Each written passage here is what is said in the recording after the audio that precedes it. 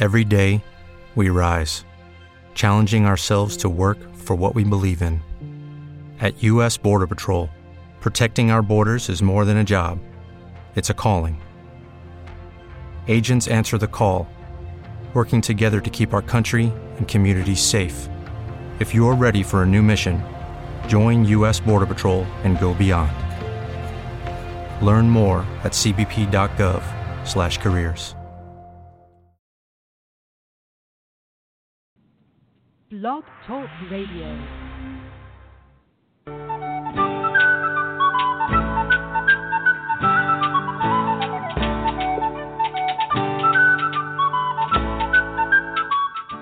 Welcome to the Spiritual Unity Radio Network, a station dedicated to the concept that all manifestations of the divine are equally valid. Join Reverend Terry Power HP, Robin McKean, and all the hosts for programming covering a wide range of spiritual topics, right here on Blog Talk Radio.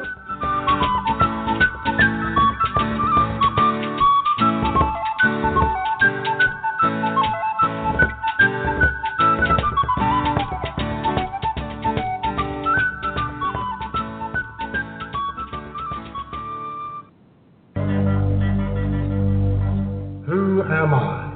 What am I? Where did I come from? Why am I here? Is there a purpose to all of this? Join Hercules, Invictus, and Curto as they seek answers to these and other timeless questions and serve Mount Olympus by safeguarding the path of mystic ascension.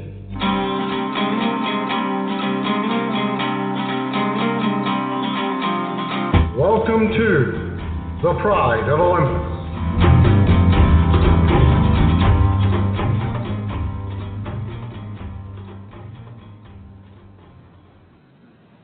Greetings and welcome to Pride of Olympus. I am your host and producer and engineer, Hercules Invictus, and Pride of Olympus is an Olympian exploration of applied cosmic spirituality.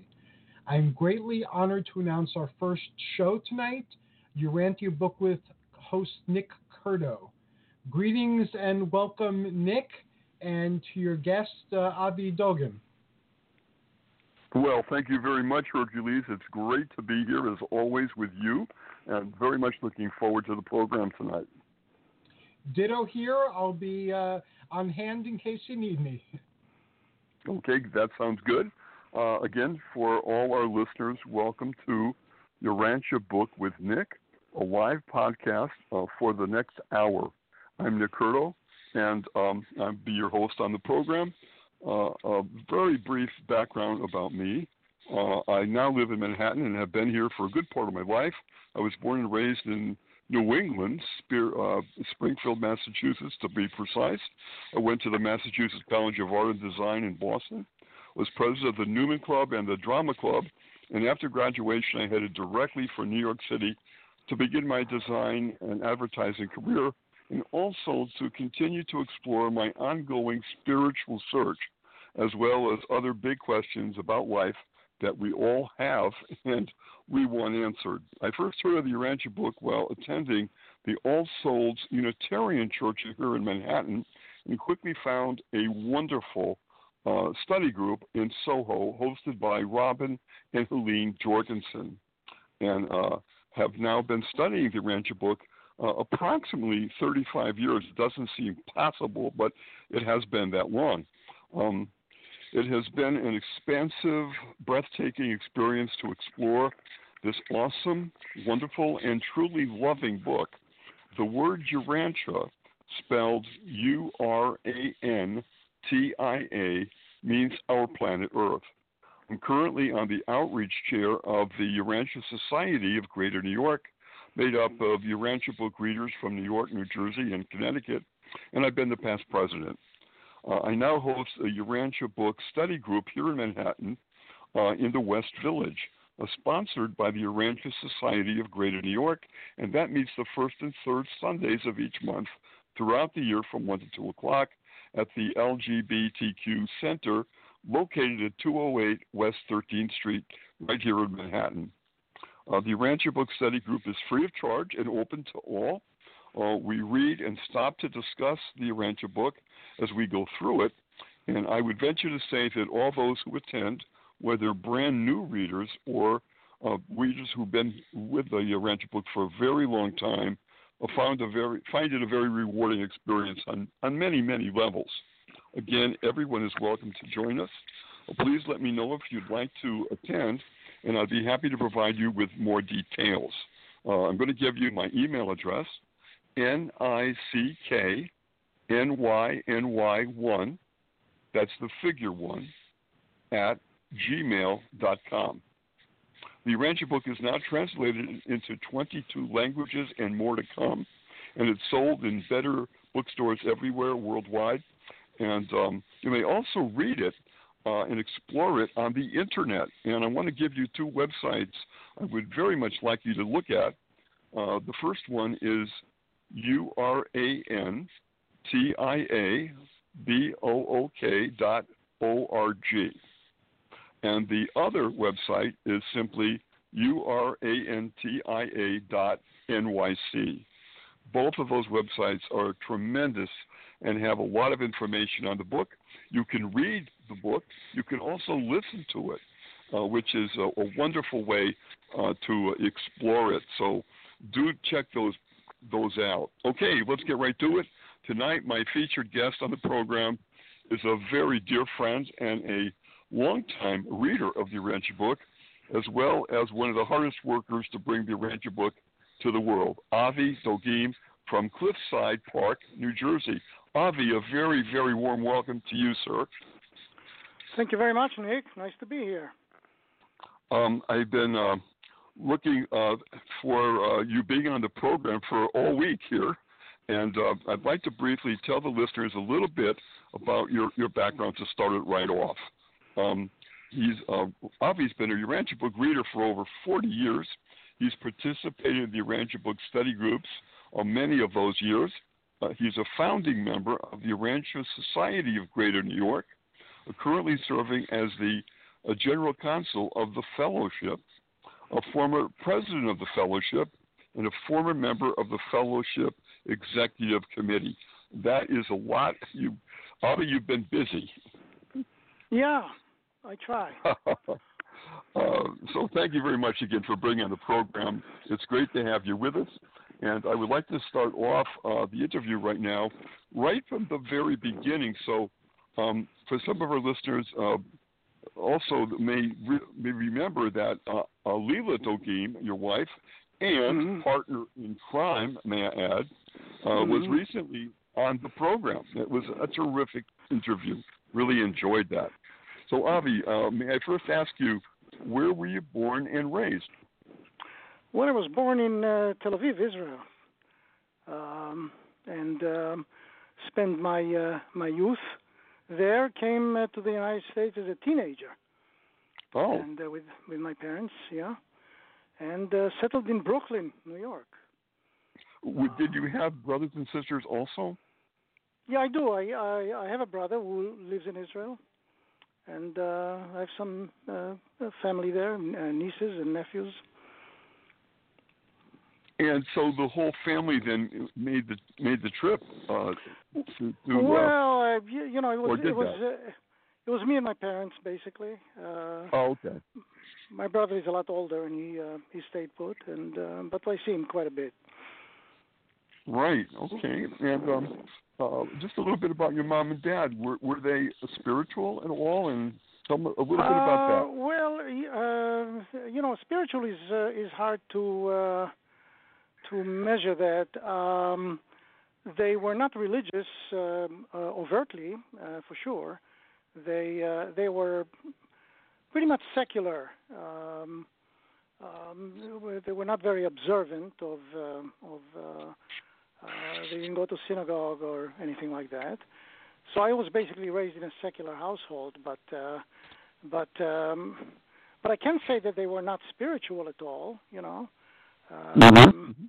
I think that they certainly had spirit in them.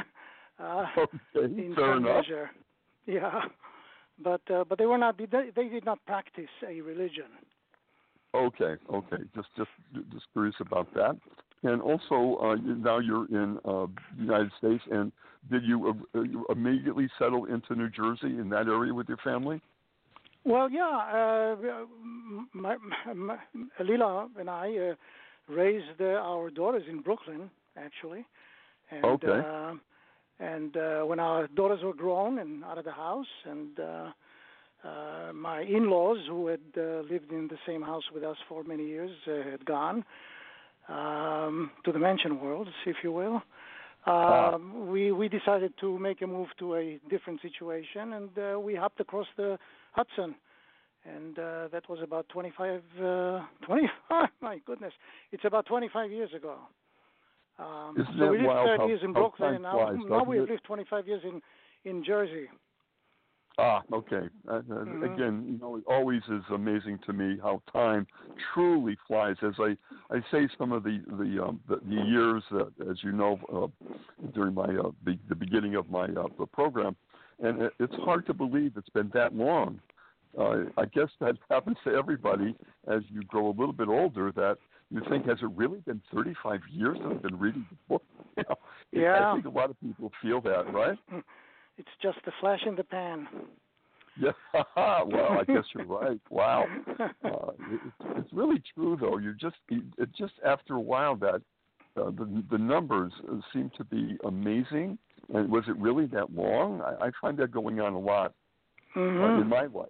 When I'm talking about people and talking about when things happened, and boy, the 70s, for instance, and that seems like yesterday to me, and it's been quite a long time. So. Yeah, it's true. I know what you mean. Yeah. Yeah, and also just briefly about your schooling and where you studied. Well, I graduated from Erasmus Hall High School in Brooklyn, went to Brooklyn College, and then to Columbia for a master's. So pretty much, the metropolitan area is where I got my schooling. Right. Yeah. Right. In addition to the streets of Brooklyn, of course, that was another education. And I got to ask you, coming from a different country and coming here, I just got to ask you, because that's kind of interesting to me. What, if you can remember, what kinds of things really amazed you, made you think, wow, this is so different here? Were there any particular things that you can remember that kind of impacted upon you as you came to a very different country? Yeah, sure. I mean, it's a huge change. I mean, especially I was in my teens when I came here, and I did not immediately take to it as fish to water, if you will. But it was a period of adjustment, and in time made friends, and I do appreciate being here. I think it's this country happened to be a unique kind of country in the world. I mean, it's a country based on ideas, not on particular ethnicity, as most countries are. And, that's true. And it's so ideas and ideals, they don't always seem to be practiced the way we think they should be. But it's an evolutionary process. I think we are on the right curve, even though we do have hiccups every now and then, as we do these days. Yeah, you're going to be more right on that. That's for sure. Sometimes it seems like a roller coaster ride. It really does. I think my grandparents came here, but they had friends and or relatives. And so that's why they headed for Massachusetts when they came over on the boat and landed here in New York City. Did you or your parents have any relatives or friends already here? Yeah. My mother had a sister here. My father had some cousins. So we did, and it was kind of helpful to meet with them, and to actually we stayed for a couple of weeks with my mother's sister, and before we it took a couple of months before we got situated in our own place, and it was all from there. And my father was very industrious, and got a job, and then later opened up his own business. So it was a good adjustment.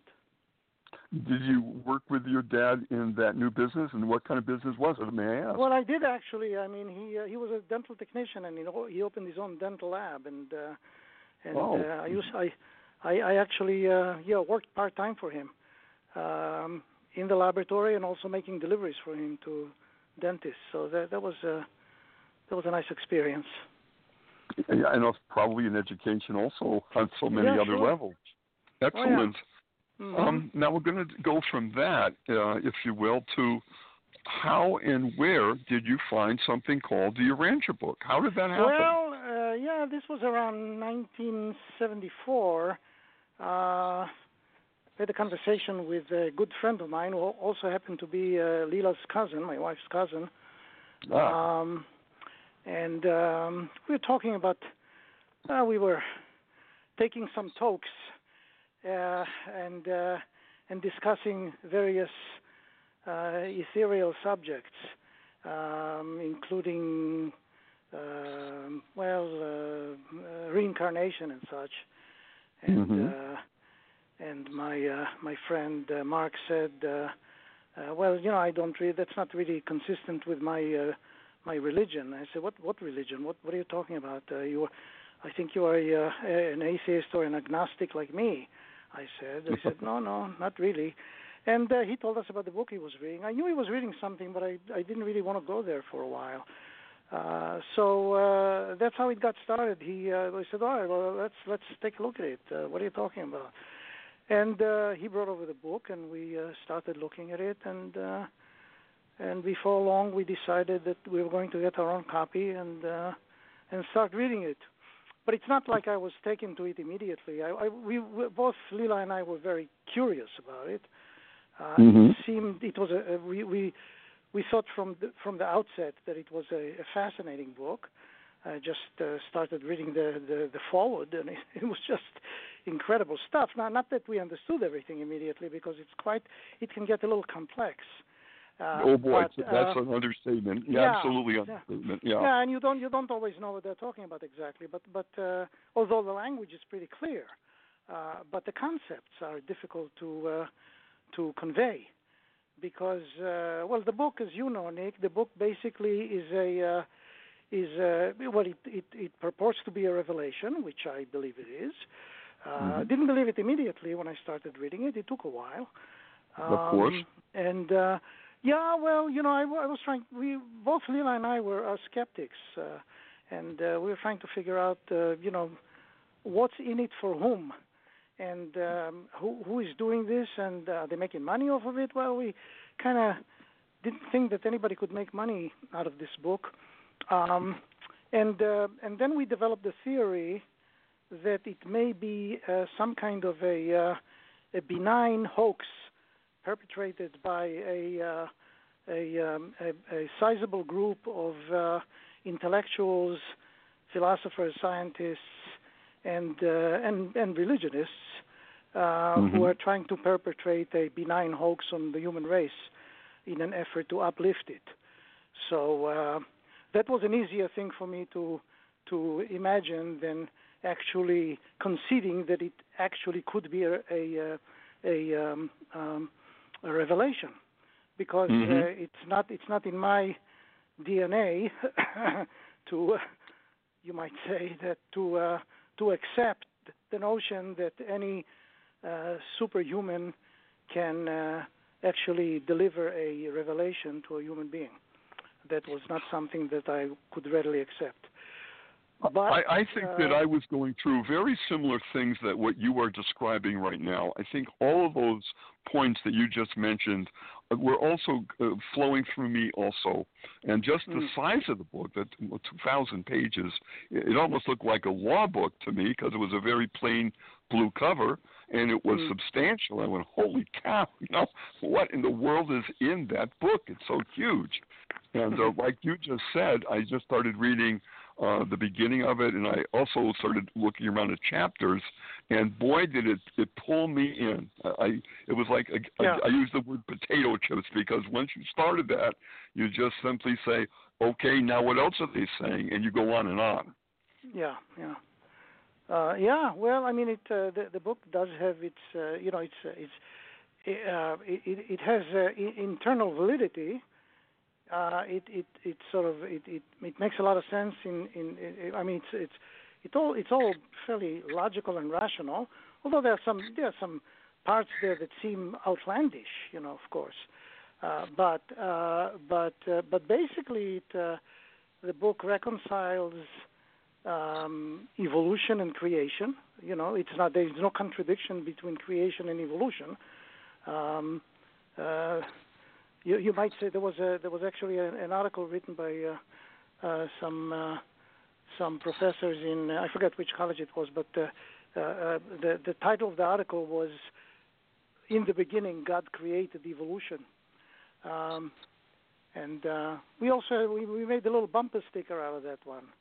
We stole that quote, but it's and it basically reconciles science, religion, philosophy in a very elegant manner that I have never seen anywhere before. Boy, that's another one too. That really absolutely floored me, the way that they were taking all those various areas, important areas, and it was seamless. And I've never experienced a book anywhere near that before, and that was another eye-opener for me. Yeah. I mean, you have at one point you're reading about the cosmos, and then you're reading very words about Jesus' life, and very specific and detailed parts of that, and then you're going to parts of physics. It was such a combination, and then history of the world. And all this was in one single book, and it was seamless, and that just absolutely floored me. Yeah. Well, and I mean, there are some, various concepts that I certainly encountered for the first time, and for example, the notion that there is an evolutionary aspect of God, so that you've got God on the existential level, on the absolute level, and you've got a face that God shows to time and space, basically, and the aspect of God that relates directly to time and space. And that's a God which evolves as we do, and we have a contribution to make to the evolution of that God.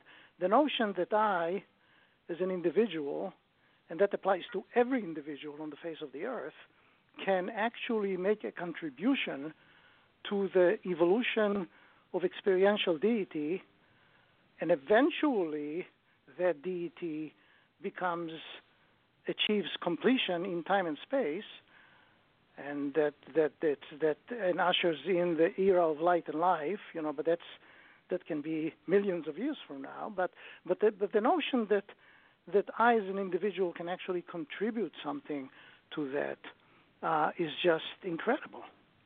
Yeah. And the notion that I also have a fragment of the original first source and center, God, part of that existential deity in me and in you, Nick, and everybody else, all human beings, is just an incredible notion. And once you buy it, once you believe it, once it becomes part of your faith, it's so powerful. I mean, it's just that's revelation for you. That's quite powerful. Yeah. It was resonating all the time, resonating on things that I was thinking about, things that I thought might be possible, and boom, there was passages in the book that confirmed all that. I never, even when I was growing up, and I grew up a Roman Catholic and went to, the study groups and all that when you're from the time you're a small child, and the words of Jesus through the Bible always stirred me in the most wonderful ways and inspired me very much. But when there was preaching on the pulpit about a God that was to be feared, that really didn't make sense to me at all. It never did, even as a kid. And so when the Urantia book is saying that this is a loving, this is a limitless love that you're getting and that everyone's getting, and it's not just limited to Earth, this planet either, that was just huge to me, and it made a great deal of sense. And I knew right then that I was reading the right book at the right time in my life. Yeah. And it was overwhelming. What you're saying is true. There were times when you're reading the book and you can actually, and I have been sometimes crying, because truth is so overwhelming and so beautiful that it gets right to your very soul. And there's many times, and I would say most people that are Urantia book readers have that experience quite a lot, that some of the passages are so beautifully written, and they're so deep and meaningful that it just touches you so deeply. And I would say that that's one of the things about the Urantia book that has attracted me all these years is the fact that it goes so deep and so beautifully. Yeah, I think you're right. I think that, even though the book essentially, initially the book appealed to my mind, basically, to the intellect, but you keep reading it, and it goes beyond the intellect. It even though everything makes sense, there's coherence about it. It's logical, and it's deep intellectually, but at the same time, it moves you spiritually. I think it's reading it sometimes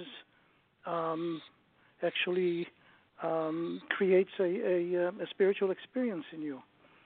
Oh, absolutely true. Absolutely right, and it happens often. And even when you're reading it with groups, like a study group, and there were times in the study group that a passage is read, and then there's a silence because everybody is so touched by it that there's a moment of silence where we have to digest what we just read. Mm-hmm. And that's a beautiful thing that happens, and it happens in study groups, I think, a lot. Yeah. Also, the thing I wanted to touch with you is I was knocked out with how shall I say it, the order, the incredible, meticulous order that is spoken about in the Urantia book of how things are set up, and the various beings and their positions and what they're assigned to do. Could you speak a little bit on that? Because I think the listeners would be very interested in that. Well, if you talk about the cosmology and the way the cosmos is arranged and the various personalities that are involved. Yeah, if you could, I know that's a big subject, but if you could just touch upon that, give a little taste of that. Yes. Well, the book describes the cosmos as an enormous. They use the term well nigh infinite, although it's not. There's a finite sense of it in terms of the material cosmos. You talk about 7 super universes that are in orbit around the central universe, and in the center of the central universe there is the Isle of Paradise, and the Isle of Paradise itself is bigger than the rest of the grand universe that revolves around it.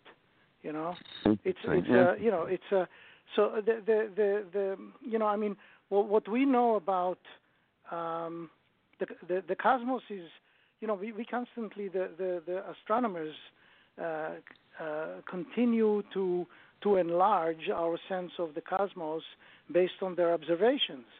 And what the astronomers describe today is a larger universe than we knew about, let's say, 20 years ago. Oh, absolutely. Certainly 100 years ago. But yep. Oh boy, in yeah. fact, the way the Urantia book describes it, it's actually much bigger than that. And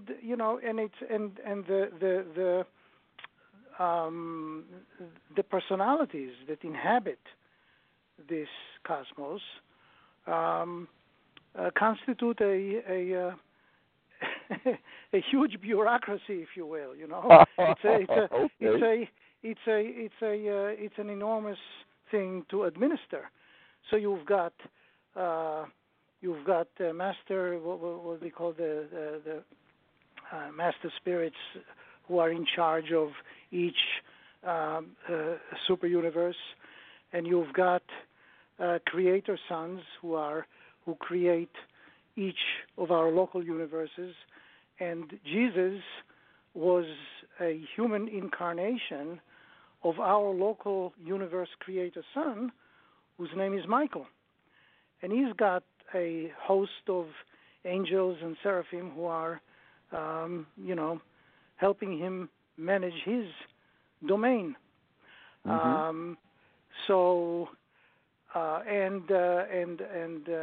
Michael, a universe creator son, who is not the infinite son. I mean, you've got your Trinity, according to the Urantia book, theology, if you will, or the description of our universe and personalities.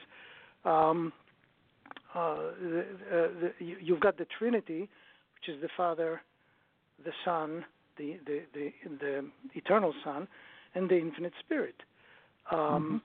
The Father and the Son basically give birth, if you will, to these creator universe, local universe creator sons.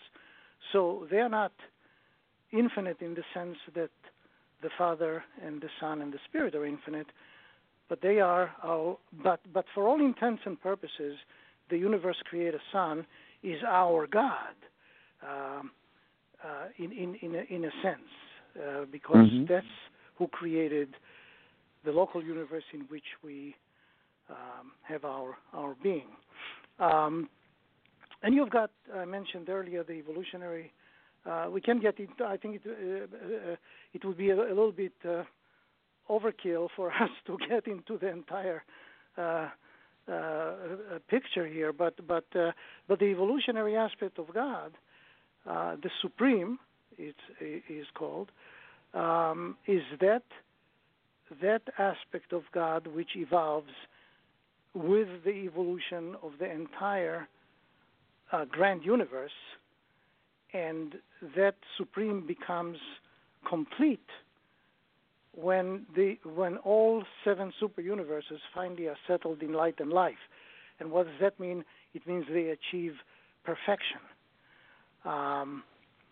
So we have the book also describes the Supreme as if it's our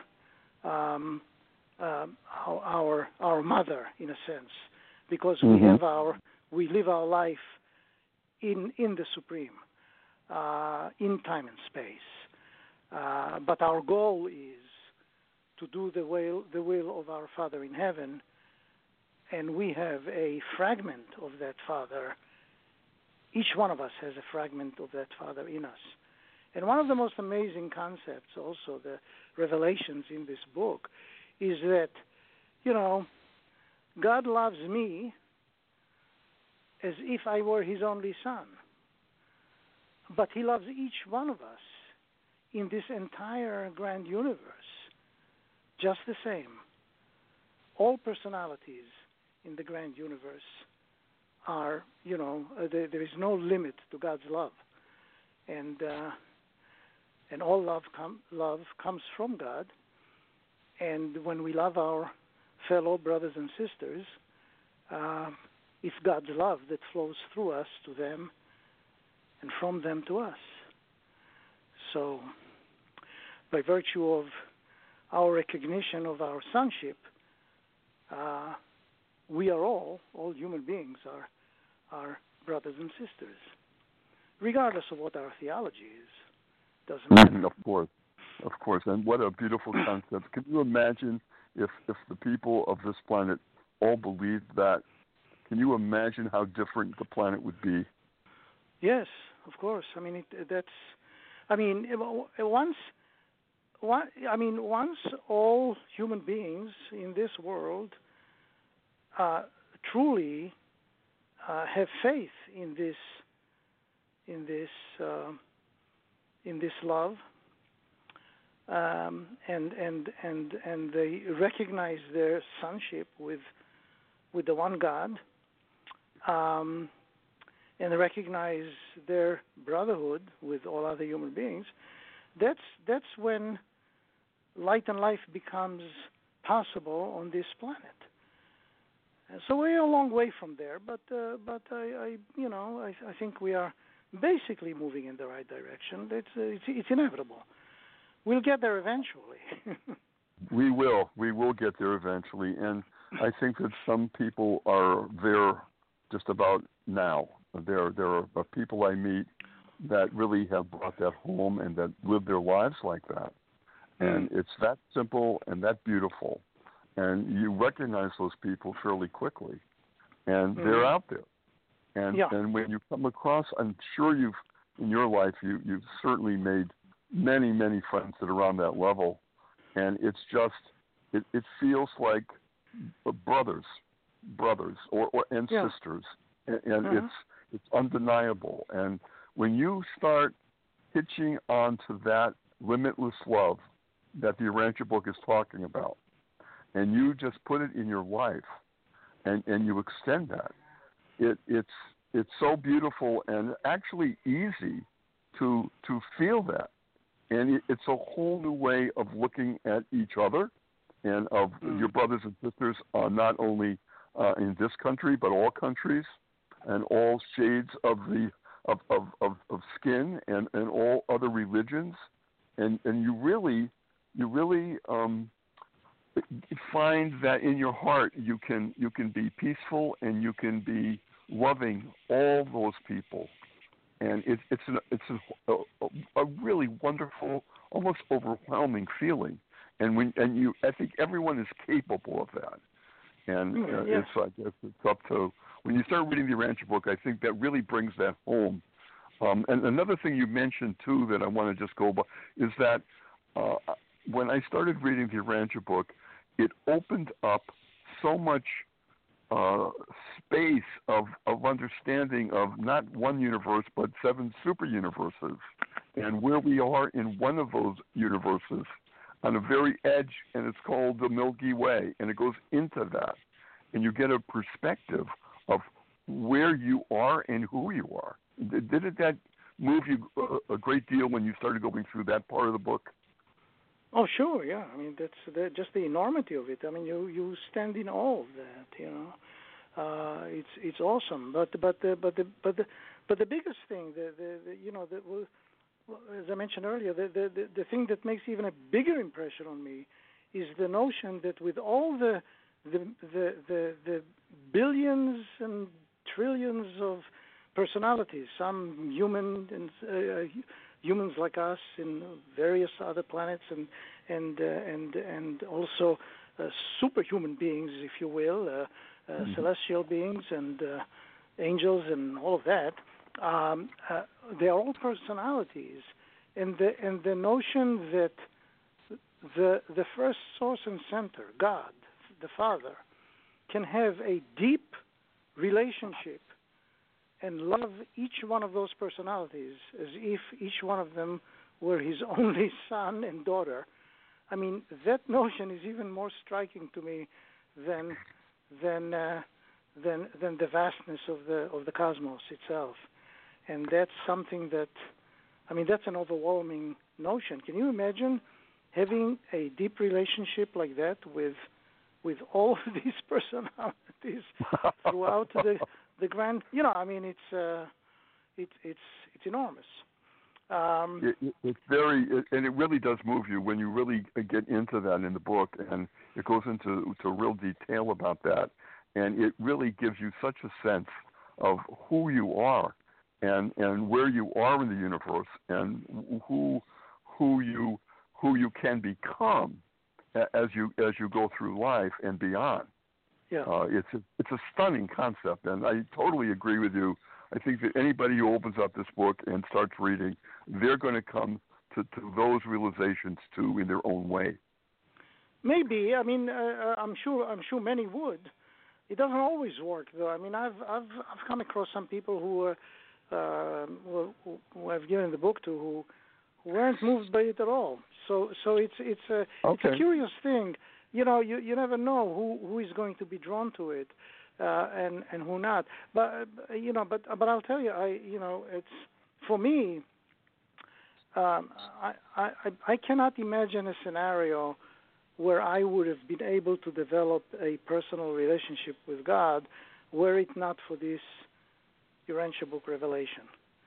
I needed that. I mean, without that, because I told you before, I came from a sort of an atheistic, agnostic, if you will, background, even when way before I found the book, I toyed with the notion of the possibility of the existence of spirit of some kind. I didn't think of it in any kind of personal terms, but the notion that God is actually a person, and that He's actually the source of all personality. That was not something that I would not have been. I don't think I would have been able to come to it on my own. I needed a revelation like this. Absent. Some people have auto revelation. Some people have, they I don't know. They hear something. They see something. They have an idea. Some popping in their head, like that fellow Brother Lawrence from the 17th century. He was involved in the 30-Year War, and he came across when he was 18, he saw a barren tree, and he said, well, he knew that the barren tree is going to sprout, leaves and fruit before long, and he suddenly had this epiphany that this is all the hand of God, and wow, it was a eureka moment for him, and he went and he joined the monastery, and he cultivated the presence of God in his daily life for about 40 years, working as a cook and a dishwasher in a monastery. Interesting, very. Yeah, so some people can have a revelation like that, maybe. Well, I'm sure some can, and some people can come to that kind of realization on their own. But some people need an epical revelation, and there have been a few. And the Urantia book is the fifth. Yeah. Sure, that's true, and it really you can read a paragraph and then you have to stop for a minute because you have to digest it. It's a lot of it, certainly as you're reading, it's very layered, and it's not a fast read. I would say for most people, you have to read maybe a paragraph or so and then just stop and think for a second about what you just read. I think for most people, because it's so layered and so well, and also well written. It's an incredible document. Oh yeah. You have to be impressed if you're a reader and you love books. You start reading this and you see how magnificent it's put together, and beautifully. One question leads to another in a very seamless way. Just that alone, the way it's constructed, it's amazing to me how beautiful it's written. Yeah. It Lots of certainly times appeals you have a question when you're reading it, and the next paragraph, have you ever had this happen, will answer what you're thinking? Oh, yes. Right? That and happens, wait a moment. A lot. Yeah, that happens a lot, yeah. It does happen a lot, and you're thinking, boy, this is amazingly put together on such a magnificent level of instruction. And it gives you little by little, and then wham, you've got a major concept there. And it's beautifully done. It's just magnificent writing. Just that alone is something to think about, you know. I also, if you will, I know when I was a kid and my mom and dad said, well, you know, Nick, you have a guiding an angel, like a guiding angel, and that angel will help you. And that was a wonderful, reassuring concept then. Again, they're from a Catholic background. And then when I open up the Urantia book and they're talking about angels and the different denominations and the way that whole thing flows, and it gives you so much detail. I was floored by that. Yeah. You know, and angels are assigned to certain tasks, and it goes into that. And I thought that was amazing too. That's another one that just surprised me in a wonderful way. And it tells you about how things are guided, but you end up with you have to decide. You have the freedom to make decisions, and that's a very big deal in the Urantia book. And I love that part. Yeah, you have free will. You have well, that's an aspect of personality. Yep. And you can choose to believe in God or not. You can choose to do the will of God or not. And the will of God is not anything that there are no prescriptions in this book. You've got to make your own decision as to what you believe the will of God is for you. And it could be different things for different people, even people experiencing a similar situation. How they react to it is highly individualized, and two individuals can sincerely one choose to do the will of God and still act in different ways in a very similar situation. So, you know, it's for each one of us to decide what we think the will of God is. But one thing we can rest assured, the will of God can generally not be lower than our highest ideals. And you know, it's you know the our you know, we have to think about these things. It's not always.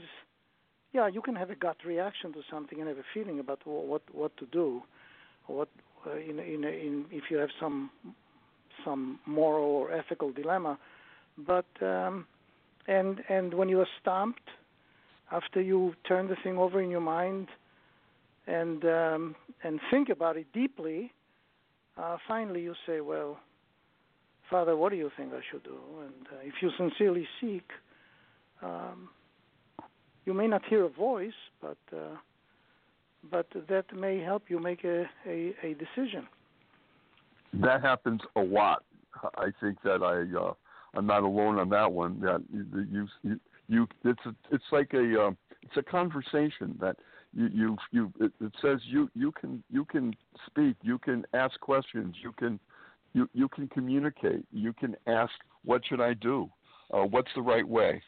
And pray on that, think about that, meditate on that, and it's always have an answer that comes to you of what the right way would be, what the Urantia book is advising or suggesting here, and it always resonates.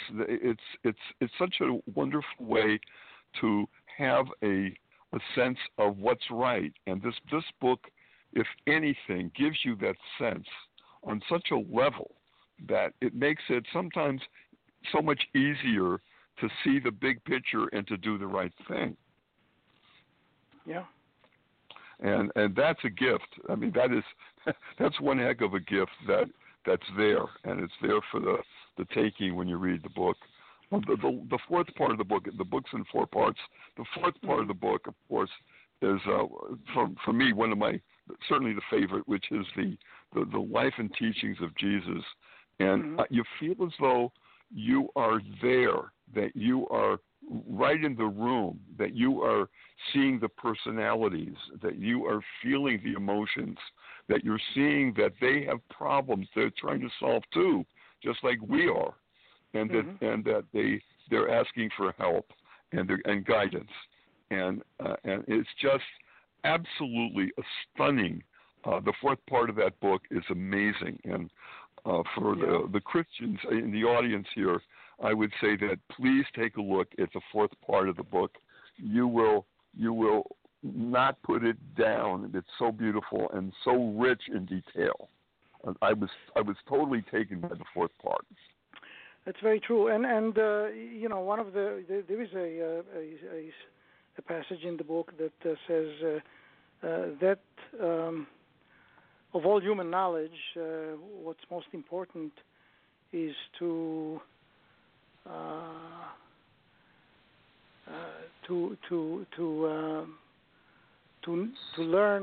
learn about the religious life of Jesus of Nazareth and how he lived it.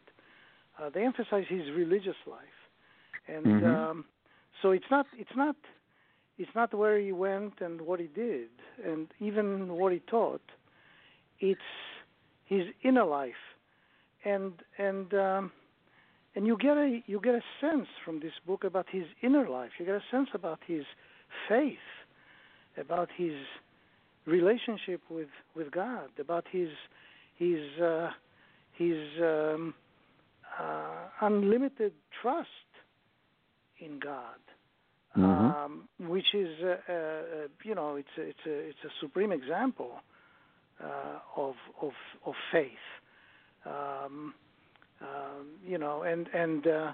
So it's not a question of what each one of us, not a question of our imitating him or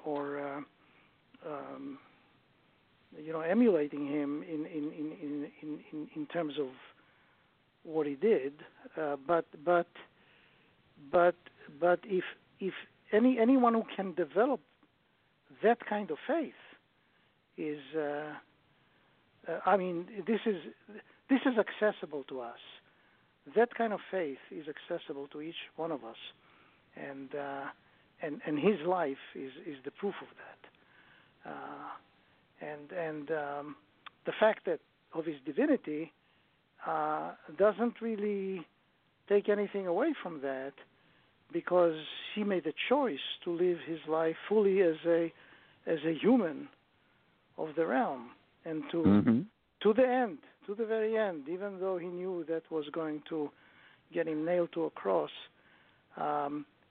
he still chose to live his life fully as a human being and not to exercise his divine powers. Which is striking and so powerfully done in the book. It shows that he's a stand-up kind of guy, that he has values and that he will fight for those values, and he shows his love, his limitless love for everyone from a small child right through everyone else, and he has time for everyone that comes in his path, and he talks and he advises and he gives wonderful, loving, all the time, wonderful, loving advice and knowledge that these people can surmount their problems and continue, and that is through the book. And I'll tell you, there's been many times in my life that if it wasn't for some of those passages that I can remember and then put together of how I'm going to go to the next level, how I'm going to get through, say, a very bad time, that has been such a help.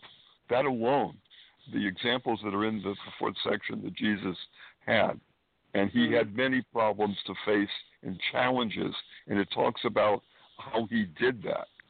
It's riveting. Yeah. It's a heck of a story. Riveting. Yeah, it's inspiring. It really is inspiring. And again, I know I've read that. I'm sure you have, Avi, read that many, many times. The whole book, and especially the fourth part. And it's like a new read every time, right? It's just it's so layered you always find new insights as you keep reading it. As you mentioned earlier, I've been reading it for over 40 years, and it doesn't get old, No. It's we may I be get old. I get old. We may be getting a little long in the tooth, but you never cease to be amazed and inspired by what you're reading, and it's just alive. It breathes life and love through this whole book. That's not an easy feat to do, and yet this book is rich in that. Yeah. And I know there's a lot of people who've been atheists in the past, and to be an atheist, as you know, and I know, that's a choice too, and that's a kind of a stand-up position. And when I know that a number of people who have been atheists in the past have said, "Yes, I am an atheist," and they crack this book and start reading it, and things have changed for them. And they cannot say that they're an atheist anymore. Yeah, it's. I'm sometimes skeptical of people who say they're atheists, because even if I look back at myself, when I it's not like I was a devout atheist, Right. It's, okay. Yeah. It's not like I didn't even want to think about God. If you asked me when I was a teenager, do you believe in God? I said, well, it's just nonsense. Who believes in that stuff? But it's not like I didn't want to think about it really. If you start thinking about it, so once I started thinking about it a little more, I think I could say I became an agnostic, because I said, well, you can't prove that there is a God, and you cannot prove that there isn't a God. So so it's just as stupid to say there is no God as it is to say there is a God. If you say that it's stupid, But then it's you have to. It's a good exercise to think about it. And start. Yeah. Gentlemen. Yeah. This was an awesome segment, but our time together is ending for today. I would like it to continue, so Avi, you're welcome back. Thank you. Thank you so much. Wrap up, is there any contact information you'd care to share? Sure. Well, like what? My email address, or that would be wonderful. Yeah. Yeah, it's. Avi, Dogim, Dogim, @gmail.com. Thank you. Both of you did such an awesome job of opening up the Urantia book, and through sharing your experiences and your thoughts and your observations, made everything so much clearer. So I thank both of you. I learned a lot from your discussion. Oh, thank you for saying that, Hercules.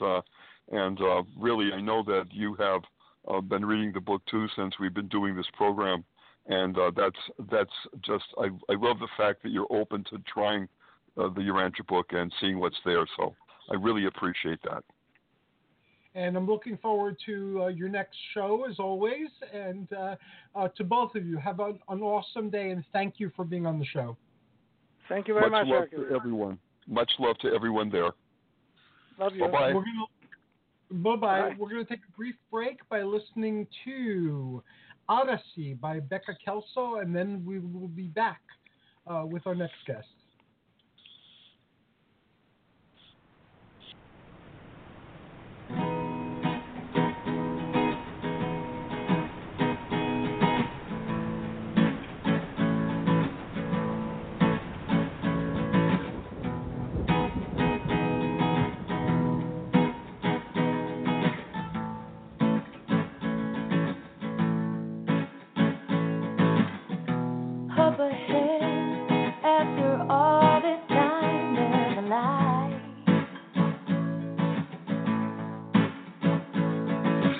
just in my head, imagine it's right there in plain sight.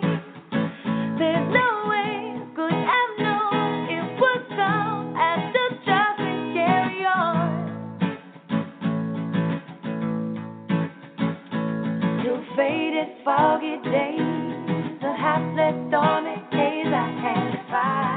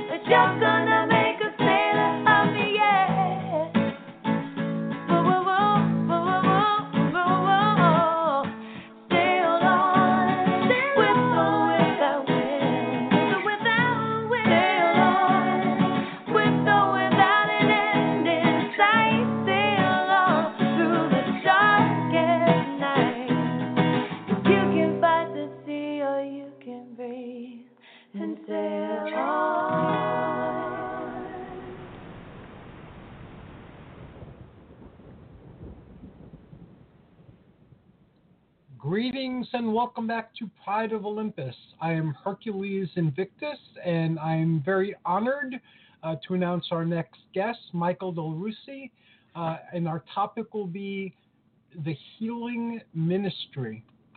Greetings and welcome, Michael. Thank you for being on the show. I'm so happy to be here. Thank you for having me.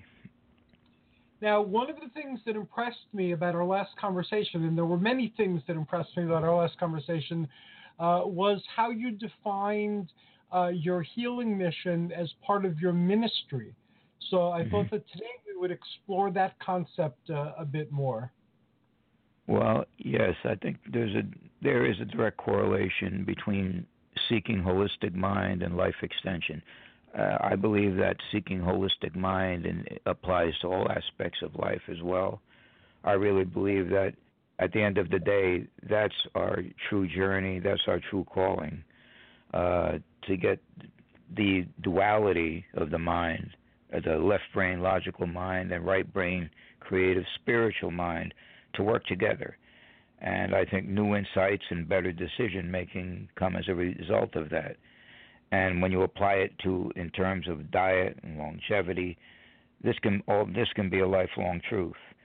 So I think our goal then is to use logical mind in assessing the latest anti-aging and disease-fighting studies, and then initiate our creative mind in formulating our own personal health program, both with natural supplementation, conventional medical support, the spiritual aspect, which of course I personally believe is very much a part of our lives.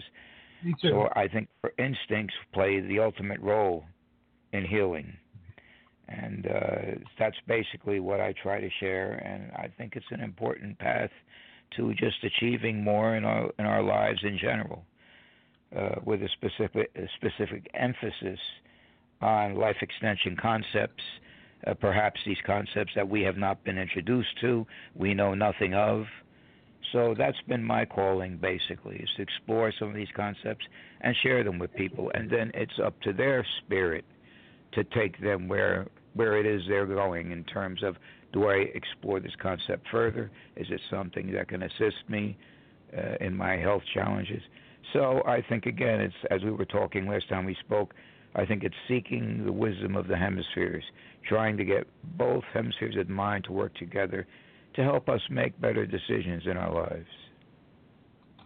We're so much on the same page with that.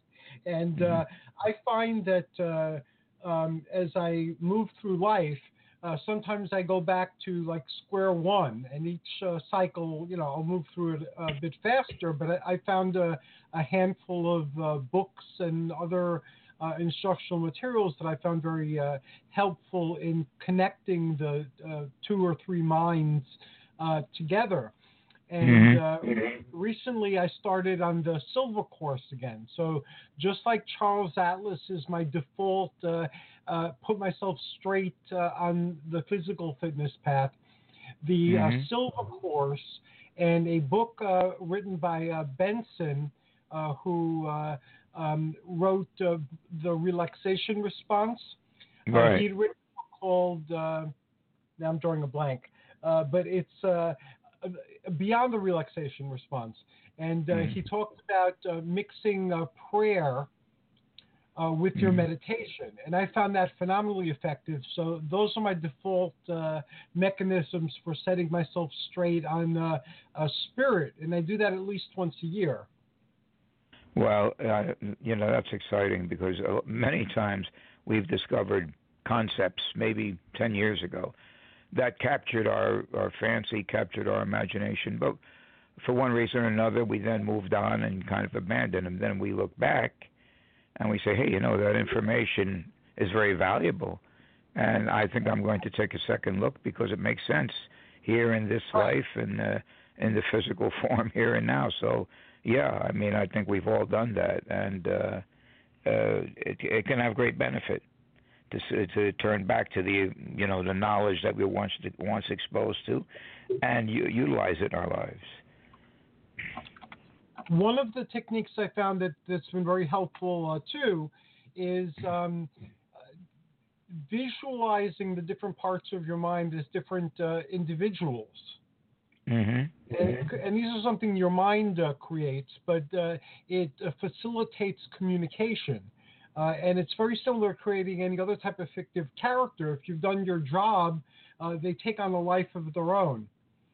And I find that very helpful. And I find that you outgrow these masks eventually, and you need to change them every now and then. But that's been a very effective way that I found communicating with all parts of your mind.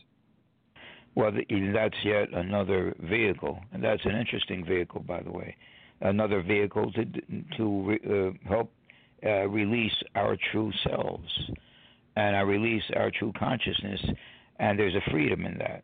It's funny, we were talking about the bicameral mind in our last session, and I think it's so true. Back in the days of the myths, the bicameral mind was the right brain specifically was very, very much alive with the Greek myths, as you know. And the gods interacted with us. The gods even became jealous and angry, and were subject to the same emotions that we express. But it was all part of that same vehicle, in us becoming becoming whoever it is we're going to become. So and then with the advent, of course, of the Industrial Revolution, that part of our brain was neglected and became neglected, and we neglected it on some level because we were so subject to instant gratification. We have to get it done now and move forward as quickly as possible, and that's why even in school programs, you'll notice that when they cut the budget, first thing they cut is the arts and physical fitness, and it's still going on today. Yes, it is still going on today, and I've been trying my best to address that in my local community, and that remains something of great importance. I've gotten involved with enrichment programs that are mostly after school or weekend that help kids use their creativity as well as their logical mind and integrate them together. Some of it using mythology, by the way. Absolutely. And, look, all of us growing up as children, all of us, and I think this even applies to today's youth, when they're exposed specifically to the Greek myths and the gods and everything that came along with it, there's a fascination that ironically stays with many of us right into the adult years. And it's a magnificent vehicle for opening up our right brain and discovering who we really are. And I think most children are fascinated by the texture of those myths. There's so much there. Well, they speak of them too. Like I use interactive storytelling, which is like a very simplified version of role-playing games that kids pay. And I modified them a little bit depending on what the age of my audience is. Or the participants, but we go on the expedition of the Argonauts. We'll fight the Erymanthian boar. We'll do the labors of Hercules. We'll go explore the labyrinths of the Minotaur. And I found that years later, when these kids visit and they're young adults, and sometimes they'll bring their girlfriends, their wives, their kids, or their husbands and their kids, and they'll talk about these imaginal journeys that we took together as if they were actual real events, and you can see that they're reliving them as they're talking. So mythology comes alive, and there's a part of us that thirsts for that. Yes. There's a part of us, I believe, that yearns for that. And the Greek myths specifically seem to just enliven young minds. I mean, I remember even growing up, my friends are all fascinated by the myths of the strength heroes and Zeus and his conflicts and his work he was doing in terms of creation and interjecting himself, if you will, into the affairs of humans. It's all fascinating, and it's a wonderful vehicle. And I think it'll be with us for eternity, really. I think so as well. As long as there are people, I think that this will continue to inspire and guide us. What do you think of the Jungian theories of the collective unconscious? Well, I think there's merit to it. Jung, he used to have a relationship with Freud, and they disagreed on many of these issues, and eventually they parted ways. But I believe there's definitely merit to it. I think, and that comes back again to holding on to our right brain consciousness, because in this society, we'll steal that from them. Yes. And collective unconsciousness will be, submerged in daily living, if you will. But I think there's definite merit to it. And I think there's a connecting factor to it. It connects all of us. I believe that as well. I believe that that's as real as anything we experience while we're quote unquote awake in our beta brain consciousness, and that its universality speaks to a connection that as a people, we don't really think about that much. Right. Well, and again, you use the right term. The right brain and left brain see the world in very different ways, and it's getting that vision to become one. I think it'll help us to simply make better decisions in our lives. I mean, the right brain sees the larger picture. The left brain tends to think within the box. The right brain is more emotional and symbolic, and we know that that's where the mythologies came from. Right. Most everything was symbolism and the arts and these kinds of things. But then with the advent of left brain, as left brain was practically forced into operation through our need to survive. And so language became alive, territorialism became important, goal orientation became important. But and those are not necessarily bad things. But in doing all of that, we abandon who we truly are. And to me, my interpretation, who we truly are, comes from right brain consciousness. I always put it this way: left brain is what we need to survive in the material world, but right brain is who we really are, spiritually and consciously.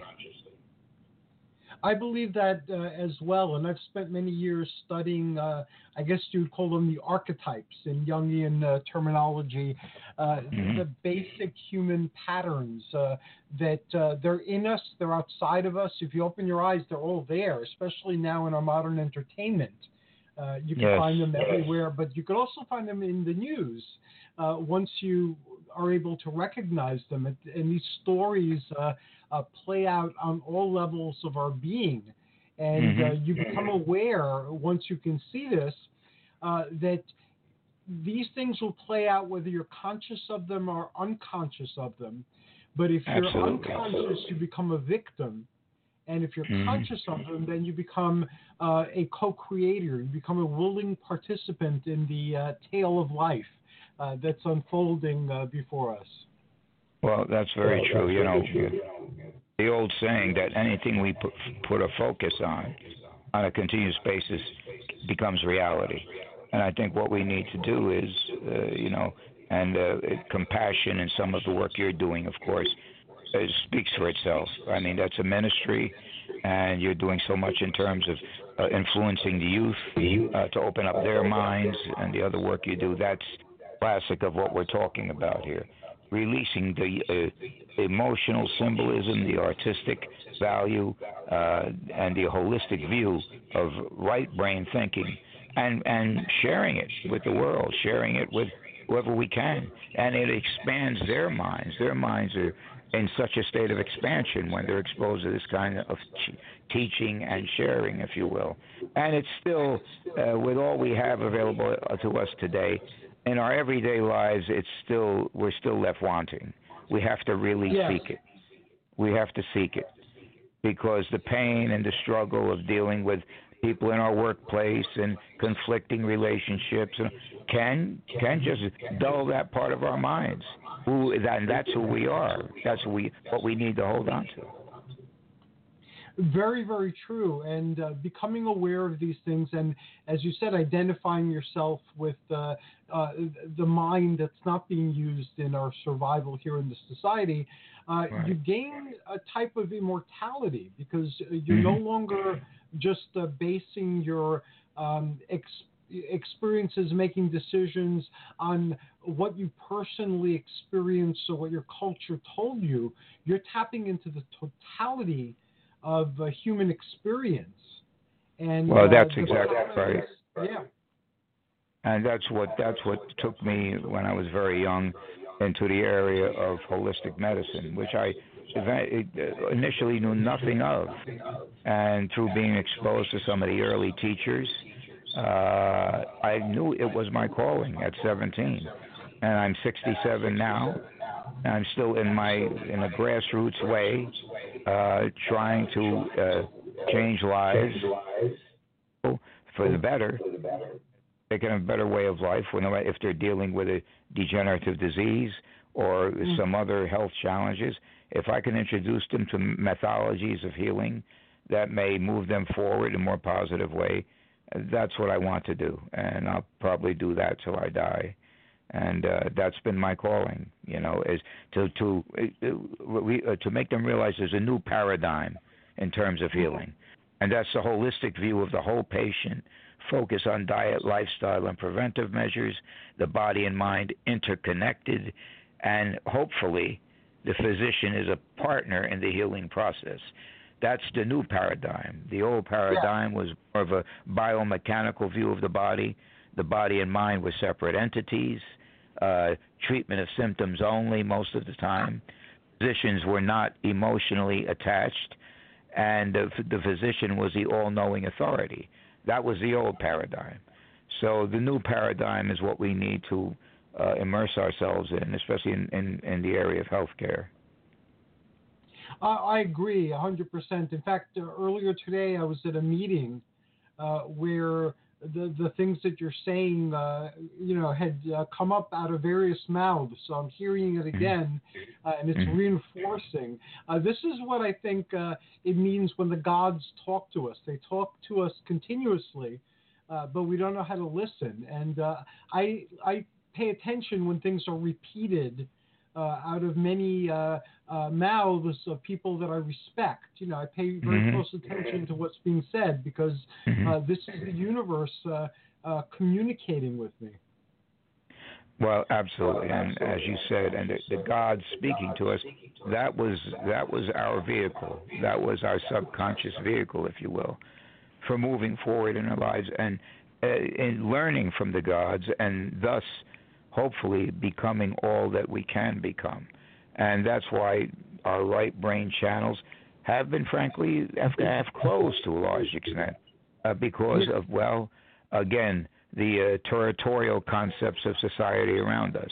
And we have to take it upon ourselves to not only reopen those channels, but pursue further levels of conscious awareness that that's who we really are. And I was listening to your guest previously on the Urantia. I have the Urantia book here. I haven't opened it up in many years, but again, they also they were right on the money as well. And so there has to be a spiritual connection here, even in terms of basic physical survival. There's a design here. And I think even your most staunch atheist, if he wanted to really be objective, would admit to that. Very, very true. I have a difficult time. As I get older, I have less time to read. And it's a shame because I love reading, but there's not as much life left before me. And reading is a luxury many times. So even though I champion literacy, I haven't really had I can't read as much as I'd like. But anyway, that's another story. But one of the aspects of my mission is the cosmic spiritualities. They're in a like Tower of Babel type of place where they're saying the same thing, but they're saying it slightly differently. And most people who are not familiar with the overview of them think they're talking about different things when actually they're talking about the same thing. So I've tried to create forums where this information, as it's being shared, it will become clearer and clearer that even though these are culturally slightly different, because they're addressing people who might resonate to different things, the information's identical. It's been identical throughout human history. Well, I like the way you put that because I often study different aspects of what's known as Christ consciousness. And some people, when they hear that term, they immediately think, well, you have to be a Christian. You can only be a Christian to be exposed to the beauty of Christ consciousness. Christ consciousness, Christ, as you know, simply means the anointed one, the one source, the one divine consciousness. And I believe that, yes, there are many vehicles to that consciousness. So in my view, Christ consciousness is for all people because at the end of the day, there's that one source. There are many vehicles. The gods speak to us. Our subconscious mind speaks to us. But there's basically one cosmic source, and so Christ consciousness to me is for all people, not just Christians.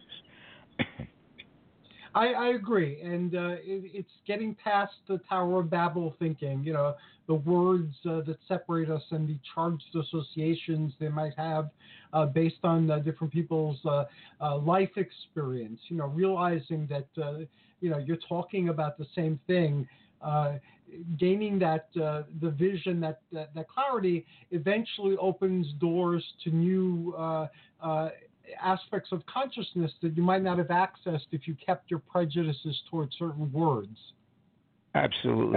When you walk away from, when you teach a class, as an example, I think when children walk away or adults walk away from what you have been sharing in this area, there's a spirit of refreshing, much like when you go into meditation. It may not last all day. It may last 10 minutes, but you'll refer back to it on a day, because a spirit of refreshing has been put upon you. And again, the channels to who you really are have been opened by someone. So, that spirit, thanks to many of us who are out there trying to share these concepts, that spirit will never really die. It may be interfered with, it may be submerged by our daily challenge, but it will never die because, again, it's the road to who we really are. Now, our conversation for today is coming to an end, and I enjoy our conversations a great deal. I would like to have you on regularly. I'll be focusing this week on possible dates, and I'll email you or PM you, and we can take it from there. But the information that you have gleaned and the insights that have come through your working with this information need to get out there. And your mission is very important, and I would like to make a platform available to you so that you can share your collective wisdom. Well, that would be wonderful. I do have a creative health manual that I would like to share from concerning the latest concepts of health and healing, and perhaps when you have me on again, we can do that. I look forward to that greatly. Is there any contact information you'd like to share for anybody who might want to contact you? Yeah, they can write to me at my post office box, which I have. It's 129 Caldwell, New Jersey, 07006. That's box 129 Caldwell, New Jersey, 07006. I do holistic counseling free of charge. I charge nothing for that service. That is incredibly awesome. If you'd like to add that to today's one of today's listings on my Facebook page, please feel free to do so. I will do that, and I thank you so much for inviting me back. I really enjoy our conversations. Same here, and I thank you for coming back. You're an awesome guest and an awesome friend. Thank you, sir. I feel the same way. You have a blessed evening. You too. We're going to listen to Bone Folks Orchestra's Evolve, and then we'll be back with our final segment.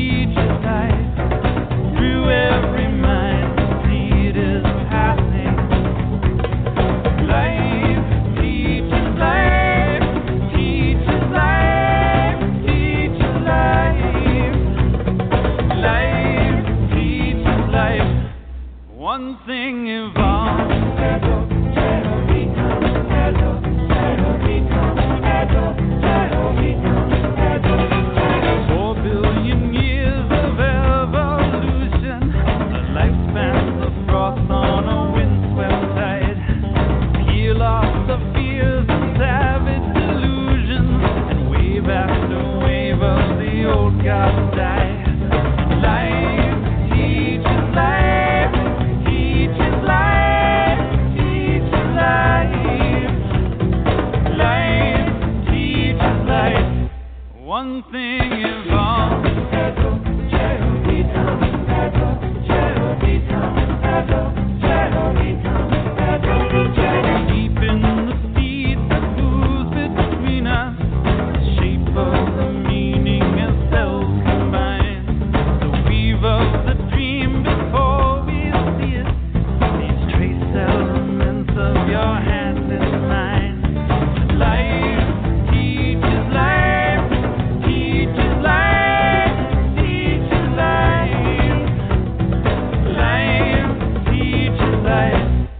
One thing evolves.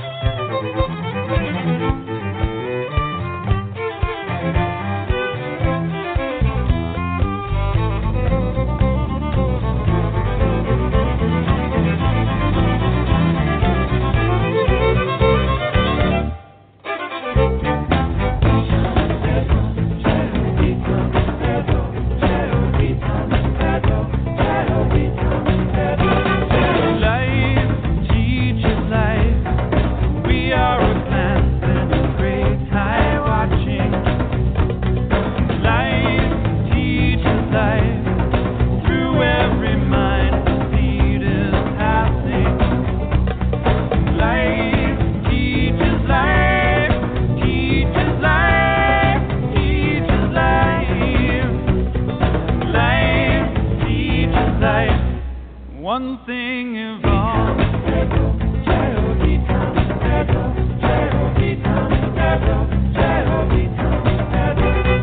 Strand in the web of all existence, revealed in the joy of a midnight kiss, spanning the centuries of starlit distance, or so it would seem on a night like this. Life teaches life.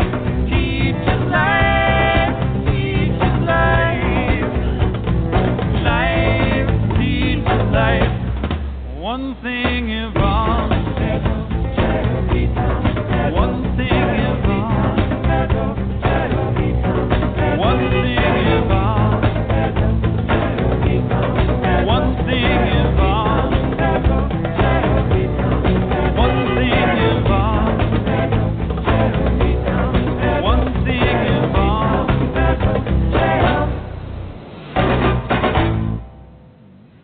Greetings and welcome back to Pride of Olympus. I am Hercules Invictus, and our concluding segment for today is Starfleet Adventures. Our guest is Brian Chandler of the USS Odyssey, and I'm greatly looking forward to hearing what's been happening in his neck of the woods or his region of space. Greetings and welcome, Brian. Thank you. Glad to be here. I hear from Tina that you guys have met many people who are interested in joining our adventures. So I'm looking forward to learning more about that. Yeah, actually, we just did a convention, or it was a little mini convention, actually called Incredicon down here in Fort Myers a few weeks ago. Mm-hmm. And there's a group in and around the area. They're South Florida. They're here. They're up towards Orlando, called the Delta Fleet. And they're just kind of a loose association of, you know, Trekkies and fans of the show and stuff like that that do the costumes, do the role play, you know, basically all the same stuff that we do. Uh-huh. So we kind of talked to them a little bit about things, and Tina gave them some information. So as soon as we hear back from them, we'll put them your way. That will be incredibly awesome. And how are things going with the Odyssey? You had told me last time that you were basically reviving that endeavor and expanding upon it. Still in progress. I've started reaching out to some of our former members that we had to see if they're still interested in coming back and whatnot. And most of them so far have been pretty receptive, so that's a plus. And, you know, owning the comic book store, I've been kind of putting feelers out to other Trek fans and what they'd be interested in joining. So it's looking pretty good so far. That is awesome. And having a comic book store has got to be one of the coolest things on the planet. We had a place in Pennsylvania called the Barbarian Bazaar. And we didn't carry new comics. We carried lots of old comics and games and both role-playing games and board games and video games and computer games and you know, all sorts of things. And we loved that. Out of all the things we've ever attempted, that was one of our favorites. Yeah, well, my store is called Comics, Cards, and Stuff. It's actually here in Fort Myers, Florida. And I'm kind of an old school traditional comic book store. I don't do anything with the gaming, but I do a lot with new comics, back issues, sci-fi memorabilia, collectible toys, that sort of thing. That's very exciting, and lots of our society has embraced comic books to an extent greater than I thought that they would ever embrace the comics. Yeah, it's kind of cool to be. A friend of mine actually said it's cool to be a nerd now. So, a lot of people are getting into like the Marvel movies and the superhero movies and things like that, and they're actually doing them now that the technology has caught up correctly, where they don't look cheesy, they don't look silly, they look actual like serious movies, and the box office shows that. Oh, it certainly does. I'm amazed at the effect that Avengers Endgame has had, and even the television shows, although many of them were discontinued with the things going on between Disney and Netflix, I enjoyed watching those shows, and they did contribute to the depth of the Marvel universes that unfolded on the screen. Absolutely. Well, the rumors now are going around that instead of just canceling them outright like the initial press releases said, Disney is actually going to incorporate them into their new streaming service thing and call them something different, but it's all going to be the same cast, same, production company, same everything. It's just going to be called something different. Awesome. I heard about that, and I heard that Netflix is suing them for that, too. I had heard that, too, but I don't know how true that one is. That one's just kind of a rumor, too. Have you gotten into the Arrowverse, I guess, if they might still be calling it that? I'm like a season behind at this point. There was so much content coming out that I couldn't keep up with it. But I enjoyed that for quite a while. I've heard it's really good. I haven't had a chance to really watch it. It's all I can kind of do to keep up with Discovery these days. So, I haven't been keeping up with it since like season 1. Now, talking about Discovery, I did not catch any of Discovery. I saw some of the shorts that they had done between seasons. Bob Vossler, who is the Admiral of Starfleet Region 7 up here in our neck of the woods, he's been keeping me up to date on Discovery, and it sounds fascinating. And what I've seen from the second season excites me even more than what I knew about the first season. What are your impressions of Discovery? Well, honestly, I've been watching Discovery since the beginning. Okay. And while I hate to criticize a Trek show, I had to gut my way through the first 2 episodes, the pilot, that was the 2-part pilot. Okay. But once you actually get to episode 3 of season 1, it gets really good, really fast. And I enjoyed all of season 1, got right to the end. They left me on a cliffhanger for a year, came back for season 2, and it just never stopped. It was great. Season 2 was absolutely awesome. Yeah, season 2 looks awesome, and the fact that they introduced Pike and Spock, and that's awesome. Yeah, well, I was kind of looking forward to seeing the Enterprise, and they put that off till the interiors anyway. They put that off till like the second to the last episode to the end, and all I have to say to this is she is absolutely gorgeous, and if I'm going to play in that kind of universe, I want one. Fantastic. Yeah, that sounds it's gorgeous. I have to catch up. Yeah, it was absolutely gorgeous and very well done. They kept with continuity very well. Now, we've spoken in the past about doing things that are of social benefit, and several possibilities have come up. So I wanted to bounce those off of you, and you'll tell Tina later on. But one of the things that we started getting involved in here is animal-related activities. So I wrote an article about how to coexist with bears, and that'll be published in either this issue or the next issue of the Burrow newsletter. We started a show that focuses on those type of problems. We've started getting involved with local activists, and now we're incorporating the animal shelters as well. So that's awesome. one area. And then the second area is sustainability. with doing like a apartment or window gardens, basement gardens, gardens in whatever yard space you have. And my wife and I recently put up a greenhouse. So very cool. We've done that, and we've gotten involved in our local library that's going to set up a community garden.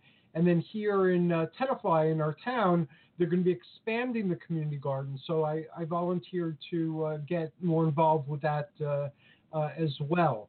So those are the two big initiatives. And I know Tina has a soft spot for animals, and she's talked about that in the past. So I figured those two things might be of interest to you.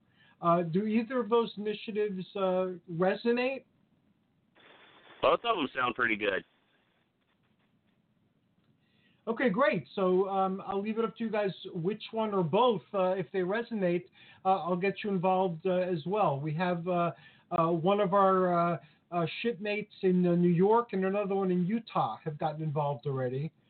So now we'll spread it down to Florida. Sounds good.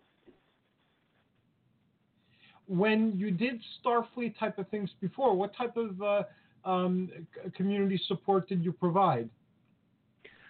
Well, when we did our conventions here, 20 years ago, we had actually done fundraisers right around that time, and we did a charity auction at the show for a local children's home. Oh, awesome. And, so they were all the time needing, they had done a lot of fostering and stuff, so they were all the time needing, like, clothes and furniture and, that kind of thing for the kids. So that was basically what our stuff was going for. And then they had branched out, as we had done our second one, into doing more for, like, expectant mothers with, the baby's coming, they're going to need diapers, they're going to need formula, that kind of thing. So we were pitching in and helping with that, too. So that was our big thing down here for a while. That is awesome. Maybe we could start that up again as well. And that's certainly a worthwhile effort to contribute time, energy, and money to. Yeah, they seemed to enjoy every little bit we could do for them, and even when we would go visit them, we would go do it in uniform. So, the kids seeing Star Trek people walk in, they just absolutely went nuts over it. They had a blast. So that kind of made it all worth it right there. Oh, that certainly would. And anytime people in costume come and show up, that's exciting. It's something different and new and worth remembering and sharing. Yeah, it's all kinds of fun. So we had a blast doing it, and I'm sure it helped them out tremendously. Getting back to Discovery, how are the Discovery comics? I seem to remember last time I went to a comic book store, I saw that they had added Discovery comics and they had Star Trek Year 5, and there were a bunch of new titles. I didn't have time to explore them, so I guess I'll ask you, and next time I'm there, I'll explore them. Yeah, they've been pretty good. Discovery's done a couple of one-shots, focusing on specific characters.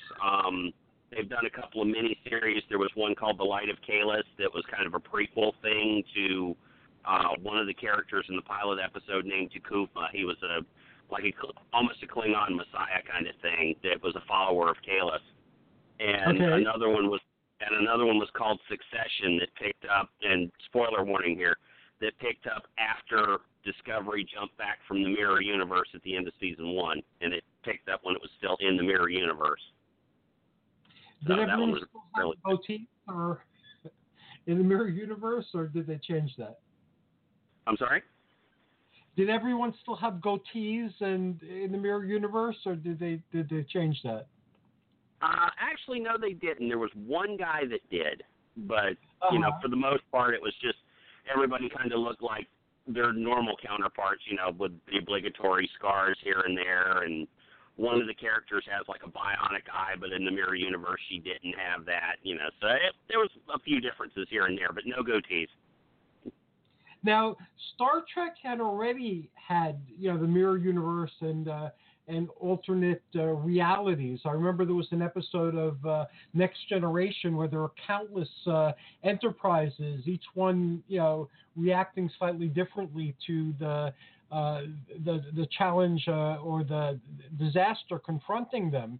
Why do you think a lot of people are making such a big deal over these shows maybe not being in the original continuity?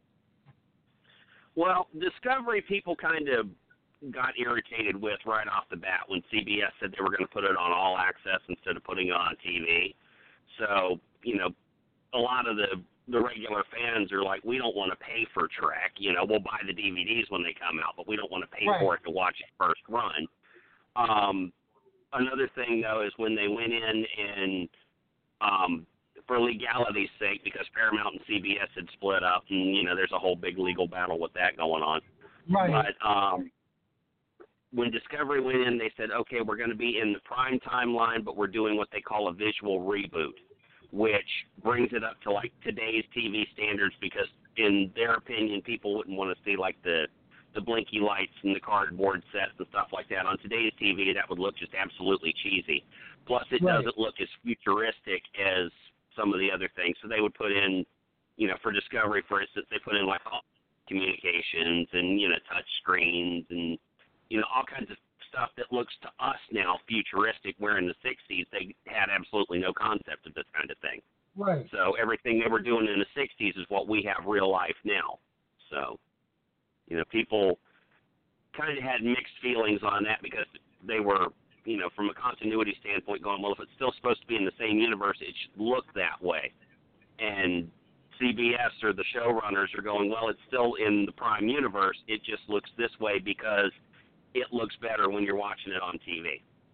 Right. So. But I can see that from both sides. You want like the continuity, and Star Trek was one of the original shared universes. Like the MCU is now, in that all the shows were taking place in the same continuity, so you could refer from one to the other, and you can carry plots over and characters over and so forth. I could see it from that perspective, but yes, it would be very cheesy. In fact, the Orville kind of capitalized on that cheesiness in their Star Trek parody, as it were. The Orville is great. I love that show. Yeah, me too. I saw the first season so far. Now the second season's out on DVD, so I'll be getting that as well. And I'll be picking up Discovery because what you and what Bob have said about it, now makes me curious to watch it. For a while, I was kind of leery because of what I was reading. Yeah, well, like I said, those first two episodes have the feel of a pilot that they weren't quite sure where they were going with it. But once you get to episode 3, it gets really good really fast. That is fantastic. Well, Next Gen took a season or so to take off. The first season was kind of irregular in quality. That's very true. Of course, then again, too, Next Gen had the whole stigma of, as Gene Roddenberry put it, trying to recreate lightning in a bottle, too. People were, the first, 2 seasons were like, oh, this new Star Trek show, it's not going to work, it's going to be cheesy, it's going to fail, blah, blah, blah. And then when it finally found its legs in season 3, everybody suddenly reversed course and became, oh, well, we want to be on Star Trek now. And before they wouldn't have anything to do with it. And it's a shame. Some shows, like I'm thinking of Caprica, by the time they'd reached the end of their run, they'd found their voice. And I think they made an awesome television show, and they just ended it there. So yeah, I agree. I was a big Battlestar Galactica fan, too, both versions of the show. And I enjoyed Caprica, and it was starting to get good, and they just killed it. They did the exact same thing with Stargate Universe. Yes, because I was a big fan of the Stargate franchise. And season 2 of SGU was getting really, really good. And then all of a sudden just, okay, we're going to leave it on the cliffhanger. Boom, done. And they didn't even continue that one in the novels. Like the other ones got continuations in the novels for a while that filled in a lot of the blanks and continued the adventures. The Stargate universe just had, I think, that one novel Air that was based on the pilot episode. They never continued the story either, so they kind of left it hanging there. Yeah, I've seen some fan fiction that actually attempted to finish out the show, so to speak. Some of it's good, some of it's not, but, again, it's fan fiction, so it doesn't really go with anything. Now, they made a Stargate Origins. I haven't seen it yet. I'm waiting for it to come out on DVD also, or Blu-ray. Planning on making any more Stargate prequels or sequels or continuing adventures? As far as the TV franchise, I don't know. I've heard rumors kicking around for a few years that one of the original writers / producers of the movie was talking about doing a reboot movie and turning it into a trilogy. So I don't know how true that is or if that's even still a go because it's been on and off so many different times. But I'm not even sure who owns the rights to the TV thing now that MGM has kind of gone belly up with it. Right. Yeah, I had heard that also, and then the last thing I read that wasn't greenlit because they didn't do very well with an Independence Day movie or some movie that they created a second part to, and it wasn't successful as they anticipated. So all the backing for the Stargate reboot kind of evaporated as well. Yeah, I think that was Independence Day, that second one, because that was another one of those movies that never needed a sequel, and they waited too long to do one if they were going to do it, and it wasn't very good at all, I didn't think, but that's me. I didn't see it yet, so I'll trust you on that. If it pops up in a $5 bin, I'll probably pick it up just to satisfy my curiosity. If you can catch it on Sci-Fi Channel or something, it's worth a watch, but it's not the greatest film, let's put it that way. Are there still fandoms, like active fandoms for Stargate and Babylon 5? Because I love those franchises as well. There are. When we go to cons, we see people wearing SG or Stargate uniforms all the time. We see a few Babylon 5 people, mostly the aliens and stuff versus the Earth Alliance people. But, the aliens were always cooler anyway. But, yeah. But we still see fandoms for things that go way back. I've even seen people wearing Space 1999 uniforms on occasion. Wow, that is cool. Yeah, there's still a lot of stuff out there in the fandoms. Are there actual fandoms though, or just people cosplaying? Because I remember back in the day when I used to attend conventions, some people were into the whole experience, and others just wanted to win a costume contest or enter a costume contest. And both are equally valid portions of fandom, but they were quite different. Yeah, I know Babylon 5 still got some stuff kicking around because I know that Claudia Christian and a couple of the other actors are, very into that kind of thing. As far as the Stargate thing, I don't know if there's anything organized other than a few little groups here and there. I don't know if there's the national or international or whatever it is thing anymore. But, there's a few groups that are still like major players, so to speak. Oh, that is awesome. That's worth researching. So I will start researching, and if you come across any, let me know, because I'd love to invite them to play as well, because we have the Greek mythology, and a lot of those shows had components of Greek mythology in them. Okay, I will do that. So it's exciting. Things are happening and things are moving forward, and it's really phenomenal. And I'm looking forward to proceeding with you guys. Aside from the occasional show, what do you think we should do next to support this mutual adventure? As far as actual, like, charity type work, or just backstory for the role play sort of thing? Well, both. I can make our meetings monthly rather than occasional on a rotation, because at this point lots of things are happening and there's more interest and people are curious and they're asking questions. So I feel that if I kind of break people up into little teams that are doing something, then we can have these meetings more often on the podcast. And then have infrequent meetings where everybody's invited to discuss the entire experience and how we should guide it. But yeah, I think causes might be the next thing. That this is what we're doing. We're going to be doing it through cosplay, through fan fiction, through convention appearances, and these are the things we're going to be doing in our current world as well. So yeah, if we can agree on what charitable efforts we can support. And they don't have to be the same one, but just get a list of things that we're working on improving in this world. I think that'd be a good next step. Okay, that sounds good. And also, if you're going to be in the Discover universe, I think that's really interesting too. And we could refocus that. I don't know if we're necessarily going to be in the Discovery universe or not, because Odyssey's whole thing has always been like a next-gen DS9 Voyager-ish timeline, but we've got, like my character has bounced around through time before, so it's possible. Okay, awesome. Yeah, we'll be bouncing through time a lot in our adventures, and that's something I'm greatly looking forward to. When I first came back to Tenafly, because these ideas have been floating around for a while, and we've attempted different things with them, one of the things I announced and started working on was like a time travel fair. It didn't come about, but I haven't abandoned it. And we had contacted Starfleet, and they sent people over to our event, Mythic Atlantis. And we were talking about having like a Babel meeting and then doing all sorts of time travel stuff. So eventually it will happen when the time is right. And I'm glad that more people are on board now. And things will happen, I believe, quicker and with a much greater amount of creativity than we mustered in the beginning.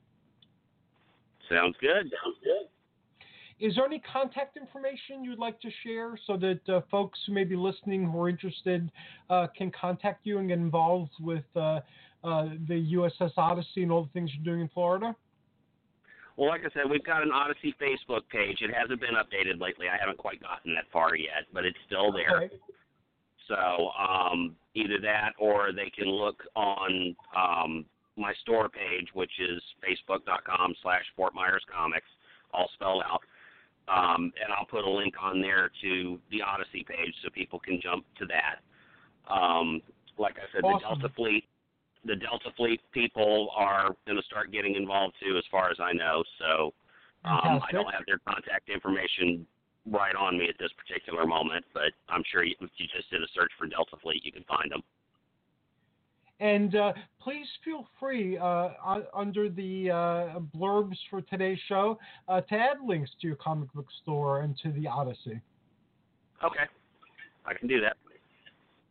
Okay, I want to thank you very much. You've been an awesome guest, and I'm looking forward to our next conversation. Keep up the awesome work, and I'll talk to you soon.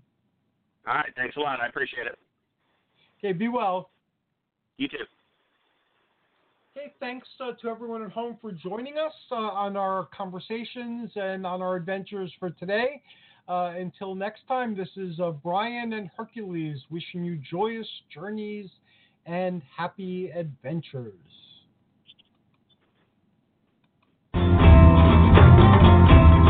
Olympian blessings to all who have joined us on our adventure.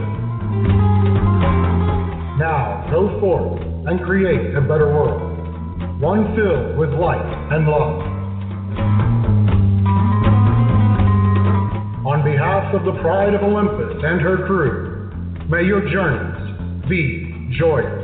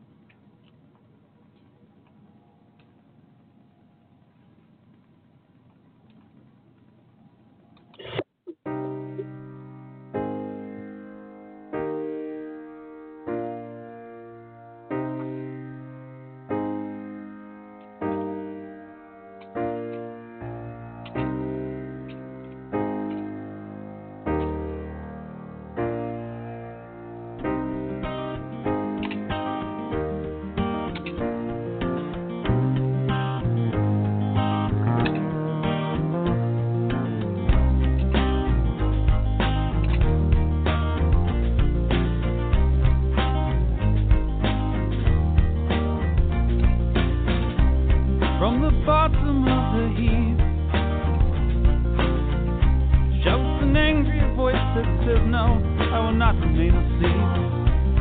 I have seen it with my eyes. Seen that all religion lives by a steady trade in lies. They try to hold us back with reins of holy smoke, but I am.